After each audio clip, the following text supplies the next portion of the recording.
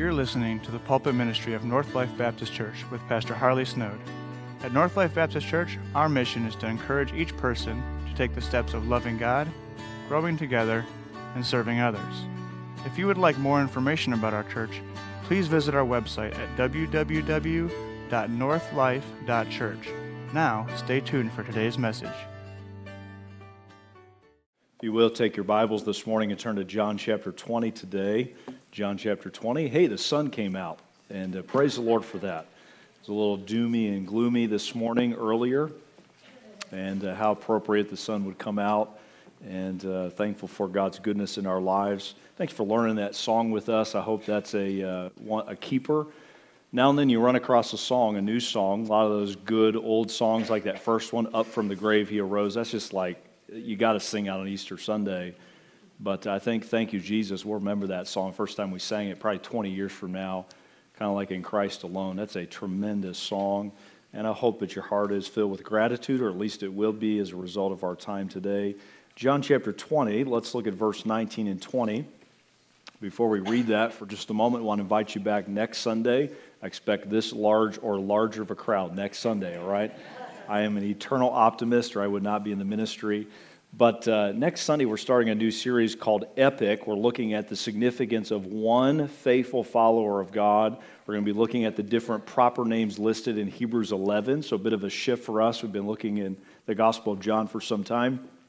Looking forward to that. And next Sunday, we're starting with Abel, not Abel. I kept trying to force myself. We have family in our church, and they pronounce it Abel, but we'll be studying Abel next Sunday morning. And so going back to antiquity, one of the first human beings on the planet. So I invite you back for that next Sunday at 10:30.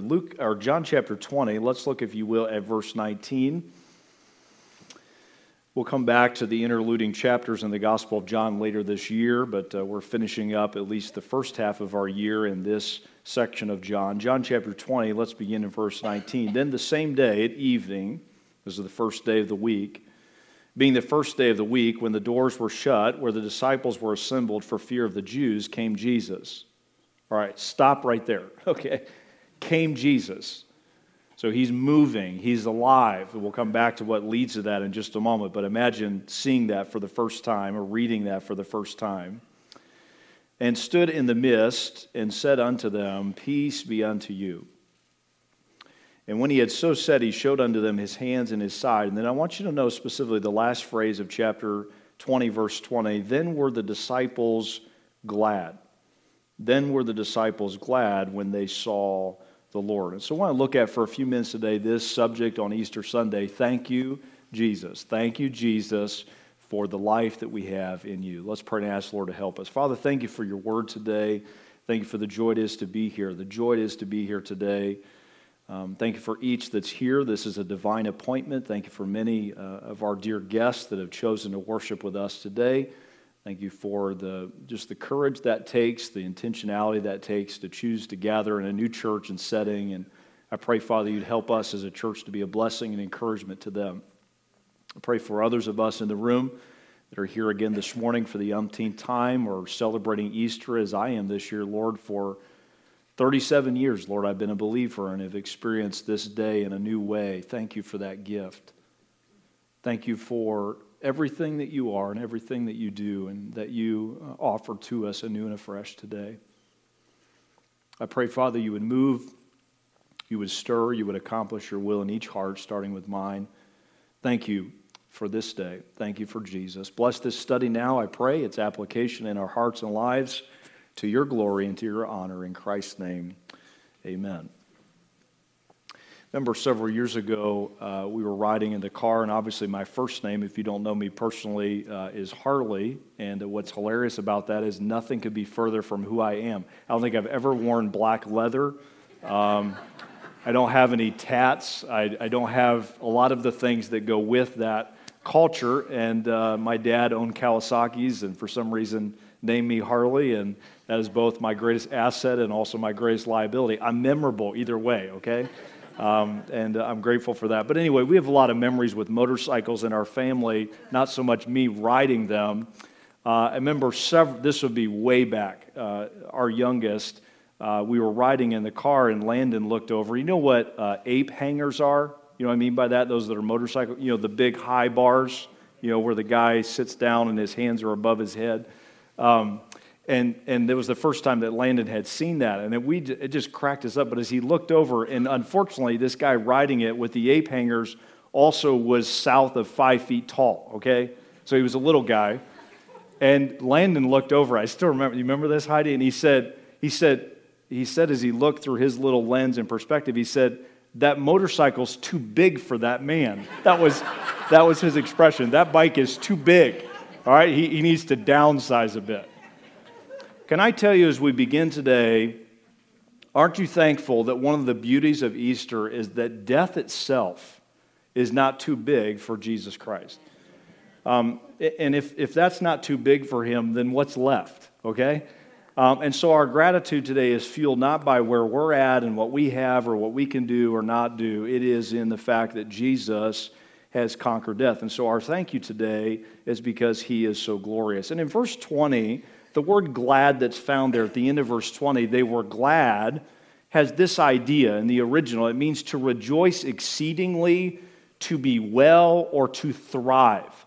So this glad was not, oh yeah, that's great. Jesus is back from the dead. There was a euphoric, exuberant, unbelievable energy in this room that just a moment before was encapsulated and insulated by fear is now just glowing with joy. And the change was the fact that Jesus came back into their midst. He had conquered the grave. Somebody said this: Jesus coming back from the dead puts an exclamation point on everything he's ever said. It's not just, there's power to what he has said. There's power to what he has taught. There's power to what he's promised. It puts an exclamation mark upon everything he said. And here's my thought today before we unpack the text. It also ought to add an exclamation mark to everything we say to him. Thank you, Jesus, with an exclamation point, and so our mark. And so that's the vibe today of our study that I hope God will help you enter into. All right, so the question is this. In a day and in a world filled with grumbling and ingratitude, we hear it everywhere. It's just so bad, and everything's gone south, and we just what? Just that negative vibe. How does the empty grave, as we just saw in video content and presentation, how does that empty us of those spirits and attitudes and fill us instead with this enduring, emphatic gratitude toward Jesus Christ? So let's talk about today 3 sources of gratitude that Easter alone provides for us as believers. And our outline is there in the bulletin or on our website if you're tuning in online today. I trust this will help you follow along. Let's talk about 3 of them in the time that we have left. Number 1, we need to first of all be thankful for the resurrecting evidence that God has entrusted to us. Have you ever noticed that religion, one of our issues, especially even we who follow Jesus Christ and believe in him as Lord and Savior, we tend to look for props to try to kind of prop up our faith or to solidify, hey, we're right and what we believe in is true. We lean on technology, politics, celebrities, the list goes on and on. Can I just tell you, we don't need those things. We don't need celebrities. The empty tomb, the resurrection alone gives evidence that what we believe in it has been verified. And so we ought to be thankful, first of all, not just that Jesus came out of the tomb, but that God gives us clear, unmistakable evidence to undergird that belief. And so let's go back now to the beginning of chapter 20. And we don't have time to break down this text at great length today, but let's talk about what got the disciples excited and literally got them running. Not just were they glad in verse 20, back in the beginning of the chapter, we see them on a full-out sprint because of what maybe has been proven true. Go back to verse 1. The first day of the week cometh Mary Magdalene early when it was yet dark. All right, so this is early Sunday morning, the first Easter Sunday, unto the sepulchre, and seeth the stone taken away from the sepulchre. Then she runneth, notice, she's running, cometh to Simon Peter, to the other disciples, whom Jesus loved, and saith unto him, probably with bated breath, they have taken away the Lord out of the sepulchre, and we know not where they have laid him. Let me give you 2 things as it relates to this evidence. First of all, notice it is open open evidence. The grave is open. The tomb is opened on the first day of the week. And likely this would have been a cliff face with some sort of a stone, if you can visualize like a coin where it's wider this way than its thickness, but would have been in kind of a groove or a trench, and as that stone was rolled into place, and Mary comes, and instead of it being closed, she had come to affirm and to reflect upon her Savior, upon Jesus. Instead, she finds the grave is open. And notice that her assumption is that someone has stolen the body. They have taken away the Lord out of the sepulcher.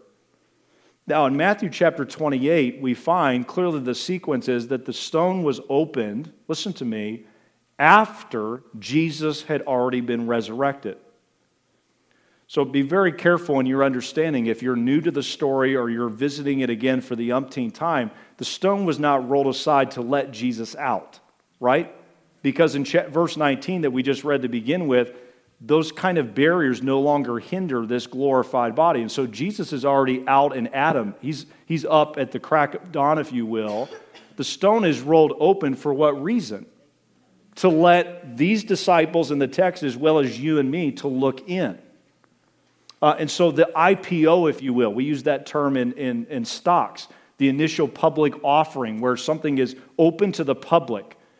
God is opening up the tomb and letting all who choose to peer inside. And so here God is giving us open evidence.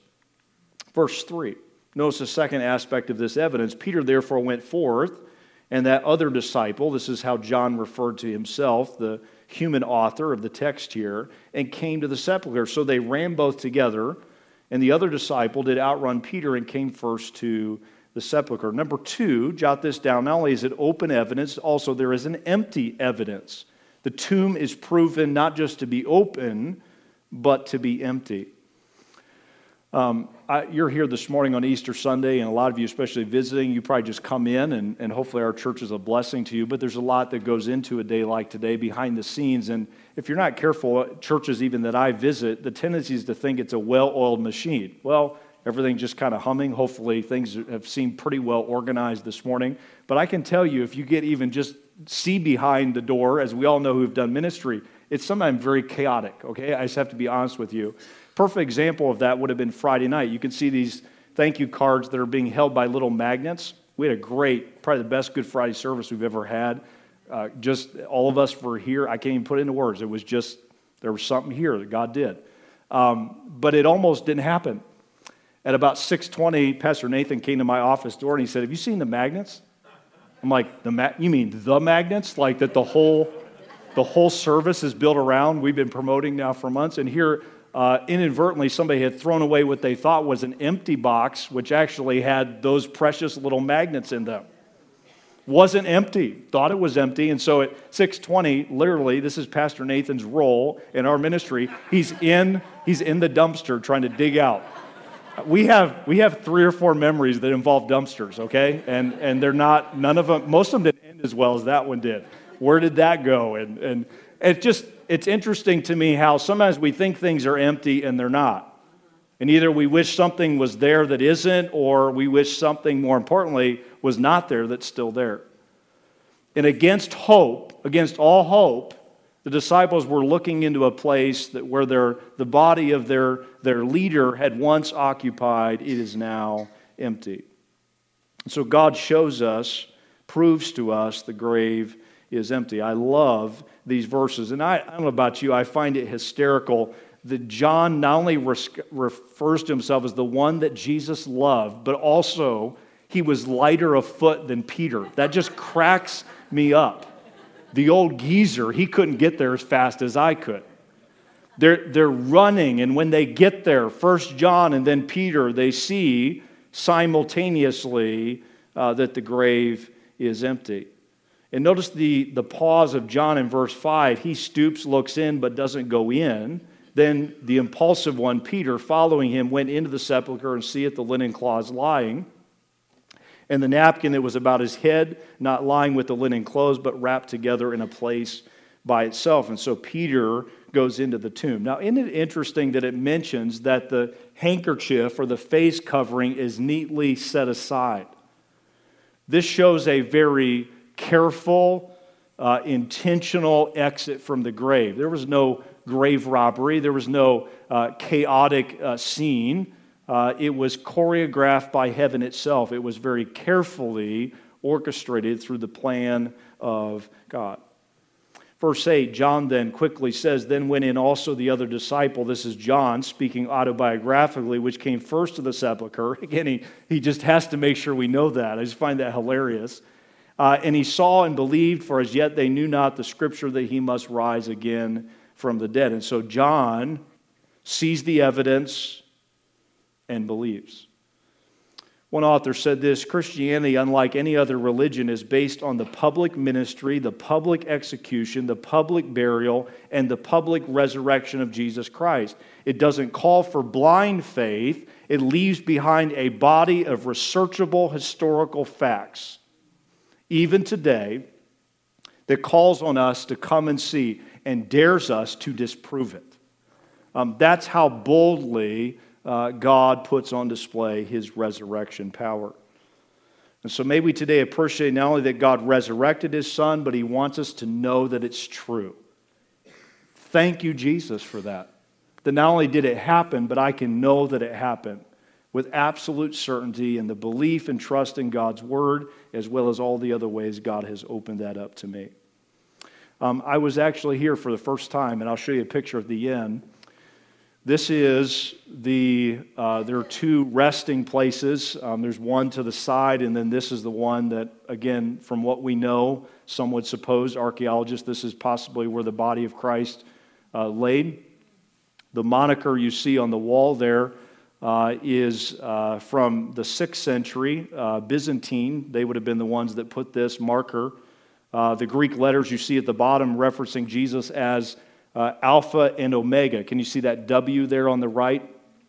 And then you can see it's a little bit scratched off, but the Alpha would be there on the left. He's the beginning and the end. An empty place.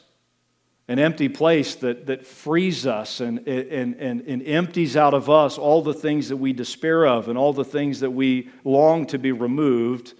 We see clearly God has proven this place is empty. One author I heard said this: "The resurrection is the biggest 'I told you so' in history." It literally is. I told you so. And yet here we see in verse 9 that we just read, the disciples still were slow of foot, slow of faith. And so God empties this tomb and he opens it for them to see. All right, number 2, let's spend a few minutes talking about, secondly, the resurrecting intimacy that we have with Jesus. So you have this little moment with John and Peter and the empty and open tomb, but now you have this little dialogue or vignette between Mary, that's referenced in verse 1, and her Lord and Savior. Look, if you will, here in verse 11. Be thankful for the resurrecting intimacy of Christ. See, God doesn't want to just, before we read the text, God doesn't just want to bring us life. He also wants to come close to us. He wants intimate relationship with us. One of the things I think we struggle with at Easter, and some of us come to church at least on this Sunday, if not other Sundays. We celebrate this every Sunday in one sense.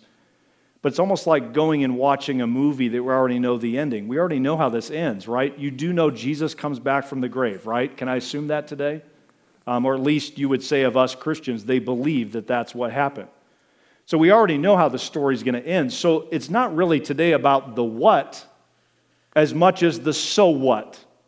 Why is this important that we celebrate Easter? And the why is this: Jesus wants to come near you and he wants to come near me. He wants intimate relationship with us on a day-to-day basis. All right, so notice how this is modeled or previewed, if you will, through his dialogue with Mary. Verse 11.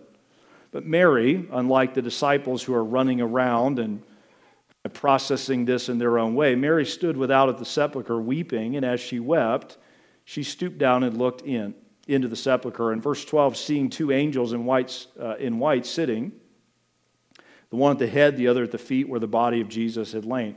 And again, we don't know for sure the picture I just showed you that is the actual place, but to think that it might be, and to look to one end, there's where the angel was, and look to the other end, that's where the other angel was, that just blows your mind. It's unbelievable. Anyway, so she sees that, Verse 13, and they say unto her, Woman, why weepest thou? And she said unto them, Because they have taken my Lord, and I know not where they have laid him. Notice now verse 14, and when she had thus said, she turned herself back and saw Jesus standing, and knew not that it was Jesus. Can I give you two things that Jesus today wants to do anew and afresh through his resurrecting intimacy? Number one, there's an intimate approach. Jesus comes to you. Jesus comes to me.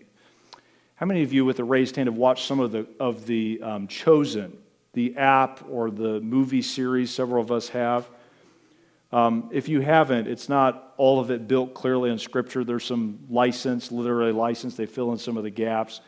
But here's my theory on why that series has been so impactful. One, it's free, which is an unbelievable thing, and all that they've invested in that. And number two, because it features individual interaction between Jesus and Peter and Mary and John and Simon, the list goes on. It's a personal, individual kind of feel. And before watching that, to be honest with you, even as someone who regularly interacts with the Word of God, I tended to view Jesus as speaking to just multitudes and just feeding thousands when Jesus dealt with people individually. Isn't that amazing that the risen Savior wants to come close to you today? He wants to come close to me. And so we see this clearly alluded to in his interaction with Mary. She alone is on her lonely vigil. She has this bit of dialogue with the angels, and then in verse 14, Jesus is before her. We don't know why she doesn't know that it was Jesus. It could have been, it's pre-dawn, so likely it's at least still a bit dim. She'd been crying. Have you ever cried your heart out and then tried to look at things? So possibly tears and darkness. But thirdly, God could have just been withholding this from her until the right moment or Jesus would reveal himself to her. And so we see this approach of Jesus in a very intimate way. Notice verse 16. Jesus saith unto her, Mary. Do you think that Jesus today, as the risen Savior, knows your name? Are you hearing him today? Hey, Rod. Hey, Bill. Hey, whoever. Hey, Nathan. Hey, do we hear him? Do we see him in that reference point? Do we see him in that personal, intimate approach? He calls out her name. She turned herself, notice, and saith unto him, Rabboni, which is to say, Master. Now she recognizes who it is that is before her. Just a word of application as it relates to how Christ comes to us. Do you know that Jesus often comes to us in a very lowly guise or demeanor? Who did Mary think Jesus was? She thought he was the gardener. There was no extra glow to him. There was no, halo. There was no some of the vibe and the portrayals that we see. God often comes, Christ often comes, the risen Savior, in a very lowly, approachable manner. And that includes approaching people like you in places like this with little people like us. Could it be that Jesus wants to come near you today? Don't miss his approach. Don't miss how average he looks and how approachable he feels. He's nothing close to average, but he comes to us in an intimate, approachable manner. We see Jesus doing so with Mary. And so this reminder that everything she had dreaded and everything she thought she never would experience again is now being redeemed and restored and even improved upon as she now spends new time with Jesus Christ. One author said this, the resurrection means everything sad is going to eventually come untrue. And it will somehow be greater, and I would submit more intimate with Christ, for once being broken and lost. Everything sad will one day come untrue. Mary thought it was over, and then Jesus came walking. Jesus came back. Would you let him back into your life? Would you let him in for the first time? All right, go to verse 17.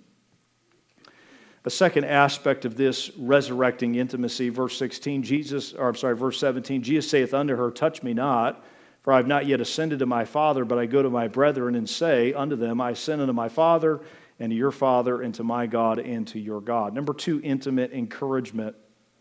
Intimate encouragement. I was going back through it, popped up in my memories yesterday of past Easter pictures, and I hope you'll stay afterward and get a picture with your family in the lobby. We've got a backdrop there if you'd like to do that. This is a picture of the Snode family in 2017. This would have been our first Easter in this building, and I think we were standing over here next to these dusty planters. There were like 30 of them circling the whole room. We first moved in. That's Easter 2017, and Ian and I look like more nerds there than I think even we do now with our glasses, but that's us in 2017. Just a thought today, in all seriousness.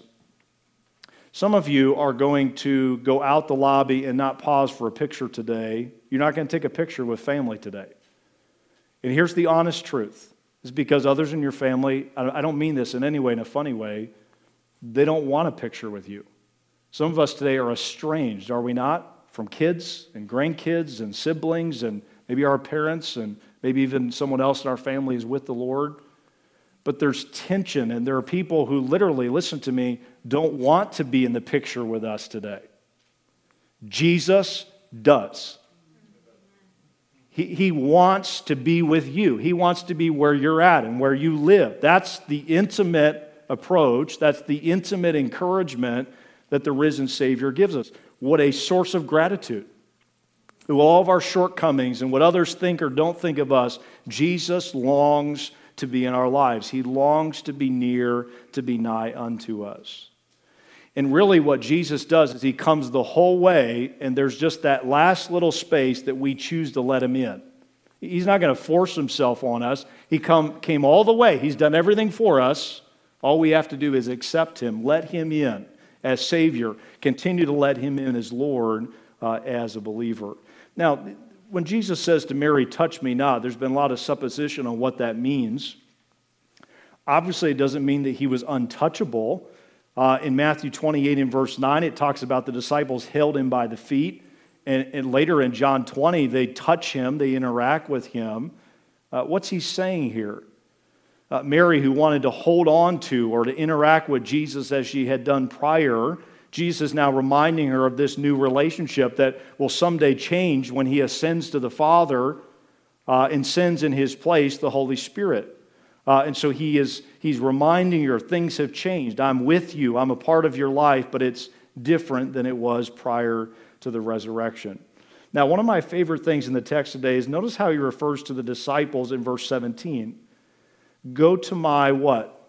Brethren, and say unto them, I ascend unto my Father and your Father, to my God and to your God. And so for the first time, Jesus refers to the disciples as His brethren. Reminds him that His Father is their Father, that there is now, because of the resurrection, it's family. What's more intimate than family? What's closer than that description that Jesus gives to His disciples? You are now my brethren. Without the resurrection of Jesus Christ, we can never be a part of the family of God. Can we? God cannot be our Father. He's our judge. Jesus cannot be our brother. He is our judge. And so through the finished work of Jesus Christ, we are a part of His family.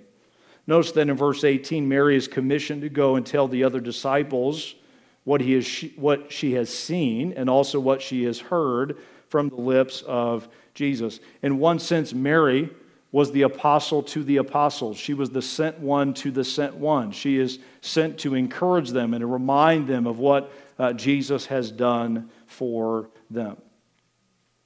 Now, let's get to the heart of the text today. Look at verse 19 as we begin with today. So all of that builds now to these key verses. Then the same day at evening, being the first day of the week, when the doors were shut, notice that John is careful to include that, where the disciples were assembled for fear of the Jews, came Jesus and stood in the midst and said unto them, Peace be unto you. And so as they're fearful, as they're worried about, are we next? Are we going to be next to be killed as followers of Jesus? Suddenly, Jesus shows up. It's key to note that the Lord entered the room without opening a door. His resurrected body, though able to eat and to be touched and felt, was able to pass through barriers that previously even he could not. He had chosen those limitations, and so this glorified body that Jesus now possesses. May I say to you today, listen to me, no matter what doors or walls your fears and your hurts and your cynicism have erected, listen to me, Jesus can get to you. He can come in. No matter, and a lot of that's just defense mechanisms. Let's be honest about that today. Other saviors and people even associated, quote unquote, with Jesus have disappointed us. Jesus is able to still come in and have fellowship and intimate communion with us. Would you let him into your heart today? Let down the wall, let down the guard, and let Jesus enter in and experience anew and afresh this oneness with him. In verse 20 then, he not only says peace to them, but then he shows him the means of this peace, his hands and his side. And so we know that these remnants, the scars of our redemption, still are a part of the glorified body of Jesus Christ. And as they see and as they feel, joy fills their hearts as they now truly believe that it is the Lord. He is resurrected. All right, let me give you just this word of encouragement today. And by that I mean I'm going to pick on you for a second. The tendency around this time of the year for some of us in the room, possibly, I hope this isn't true, but it may be of some in the room, is, okay, calm down, is how you're thinking. Why is everybody so worked up and excited? Why are we marking our cars last Sunday and writing thank you notes to Jesus and inviting people to church? Why is all that a part of what we're doing this year? In Luke chapter 24 and verse 41, it says the disciples believed not for joy. This was so good, it couldn't be true. And yet once they realized it was true, the exuberance that we just read in verse 20, then were the disciples glad, should challenge those of us who tend to think maybe we're a bit too excited on Easter. In fact, one author I was reading said this: moderate, tepid joy is not apostolic Christianity. Listen, ordinary Christianity is joy so raucous, so wild, without for a moment denying the hellish horrors of life, that it defies belief. And then he asked this question: how do we get it?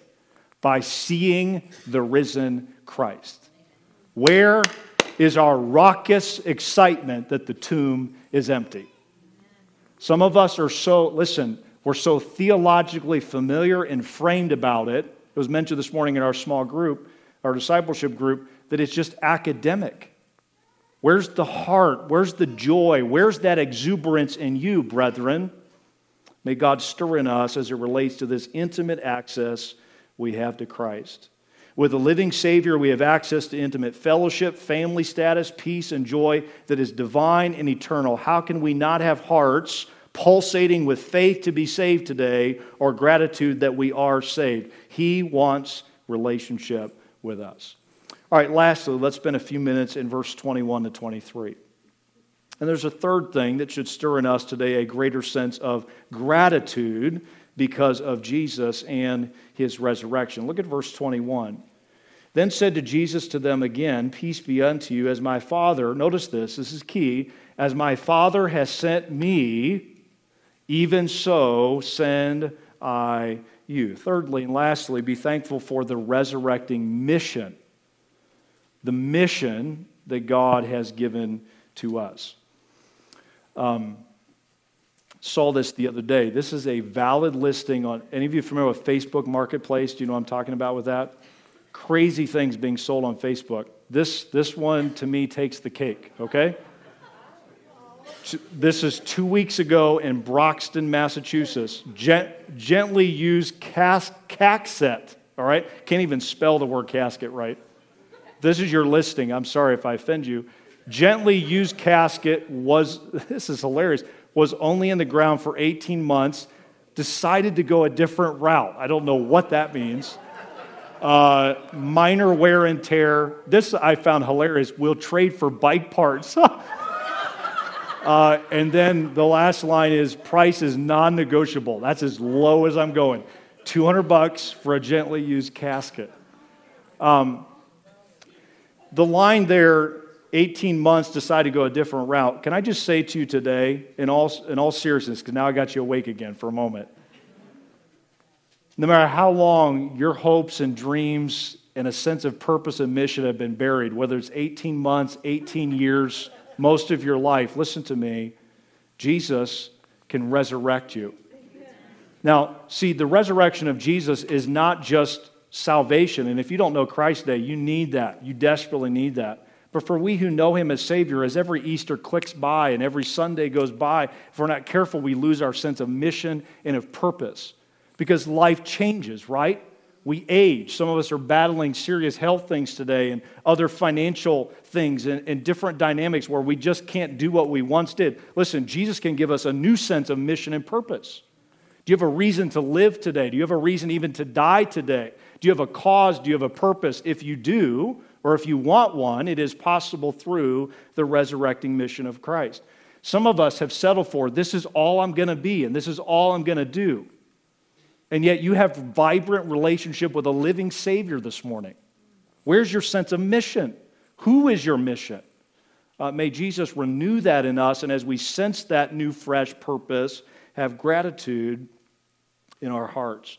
All right, notice two things He gives these disciples, now turned apostles. He's going to send them out.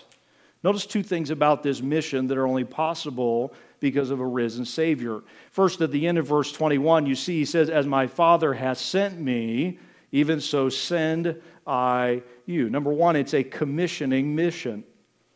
He commissions them. He recommissions them from being just disciples to also being apostles of Him, representations of Himself as He is of the Father. I was reading an article the other day that was talking about this idea of we privatize our faith. Like we would, I think most, if not all of us in the room say, I believe in Jesus, I believe in the resurrection. But it never leaves us. It doesn't come out of our lips. It doesn't show in our life. We're not regularly witnessing of this Jesus and what He has done. One author said this, privatized faith in a resurrected King is inconceivable. Privatized faith in a resurrected Savior is inconceivable. If we're not sharing our faith, listen to me, stay with me. If we're not sharing our faith, I would submit to you, we don't really believe in what we claim to believe. It's what are we doing with it? Shares how convinced, how compassionate, how believing we are in what God has given. Are you commissioned by the resurrected Savior? Verse 22, and when He had said this, He breathed on them and said unto them, receive ye the Holy Ghost. Number two, empowering mission. Not only did He commission them, but then He gives them access to the power. This is an interesting verse because Pentecost has not yet occurred. What's it mean that He breathed on them and they received the Holy Ghost? Likely this is a preview, probably not the Holy Spirit in all of His fullness because Jesus is still on the planet, the one who has to leave before the Spirit can come, but at least it's a preview of the greater knowledge and truth and power and guidance they will receive for their mission once the Spirit has come. We now live in the fullness of the Spirit, right? We have the Spirit of God. We possess the power that also has been given to we in our day. Romans 8:11 reminds us the Spirit of Him that raised up Jesus from the dead dwells in you. The same Spirit that brought Christ from the dead is the one that lives inside of us. A Spirit that, pardon me today, probably wants us to be a little more grateful and moved by the realities of the resurrection. And so this empowering mission. Lastly, verse 23, I love this verse. A confusing verse at first blush, but one that carries great weight this morning. Whosoever sins ye remit, they are remitted unto you. He's speaking to these disciples. And whosoever's sins that ye retain, they are retained. What in the world is Jesus saying here? As the disciples go, the import of this would be, as they're representing Jesus, that as some people repent of sin and receive the Lord Jesus, the disciples are authorized to tell them that their sins are forgiven. I have that privilege today as a representation of Jesus, the risen Savior, that if you'll repent of sin, you will be forgiven of sins.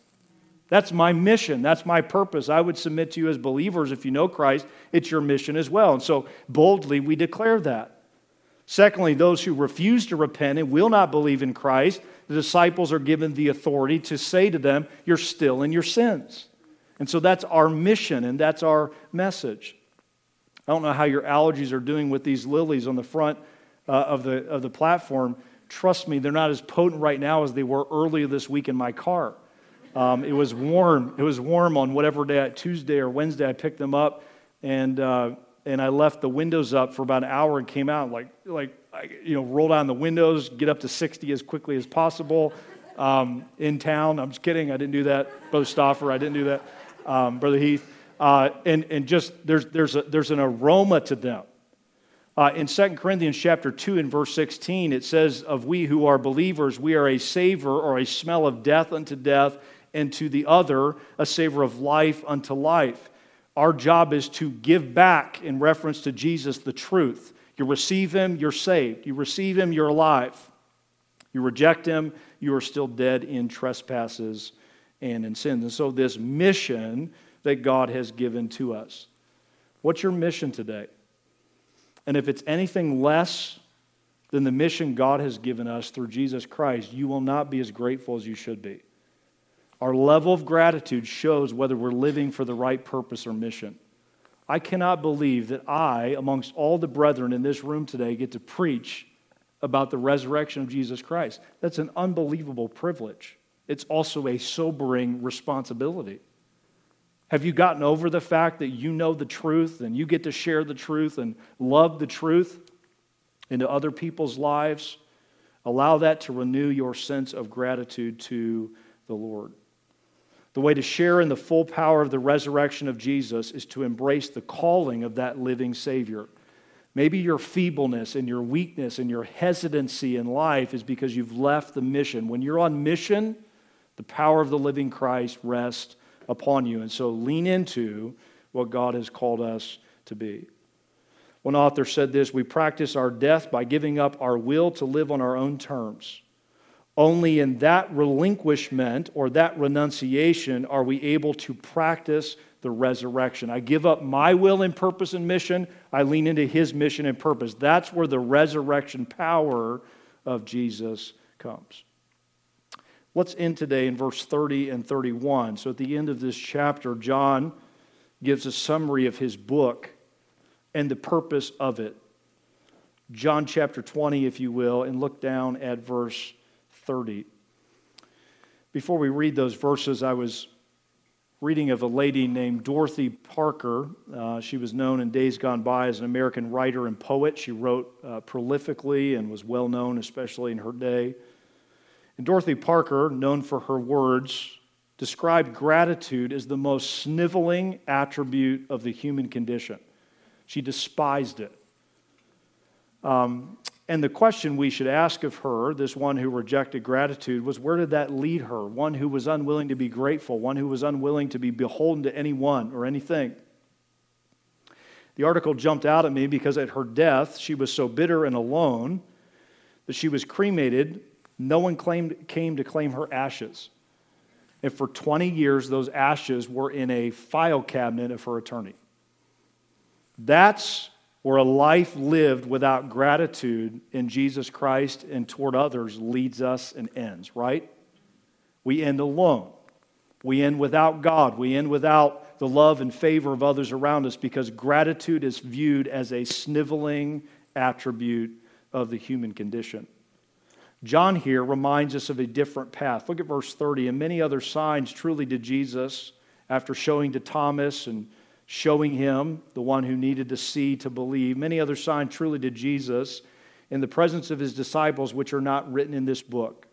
But, now John gives us the purpose of the book, but these are written that ye, speaking I think to us today through the inspiration and preservation of God, that ye might believe that Jesus is the Christ, the Son of God. That's the belief. That's the what. Now, what's the so what? And that believing ye might have life through His name. Life through His name. See, thanksgiving, we're talking about gratitude. Thanksgiving means first we have to receive a gift, right? And the problem with receiving the gift of salvation for all of us in the room is that takes humility. See, humility really is the issue. It's not really gratitude. It's the fact we're not willing to admit we need anything or anyone. And yet we desperately needed God to send His Son to die on a cross, be buried, and resurrected the third day so that our need of salvation could be met through Him. In Romans 10 and verse 9, it says that if thou shalt confess with thy mouth the Lord Jesus and shalt believe in thine heart, this is how intimate it has to be between you and God, that God hath raised Him from the dead, what happens?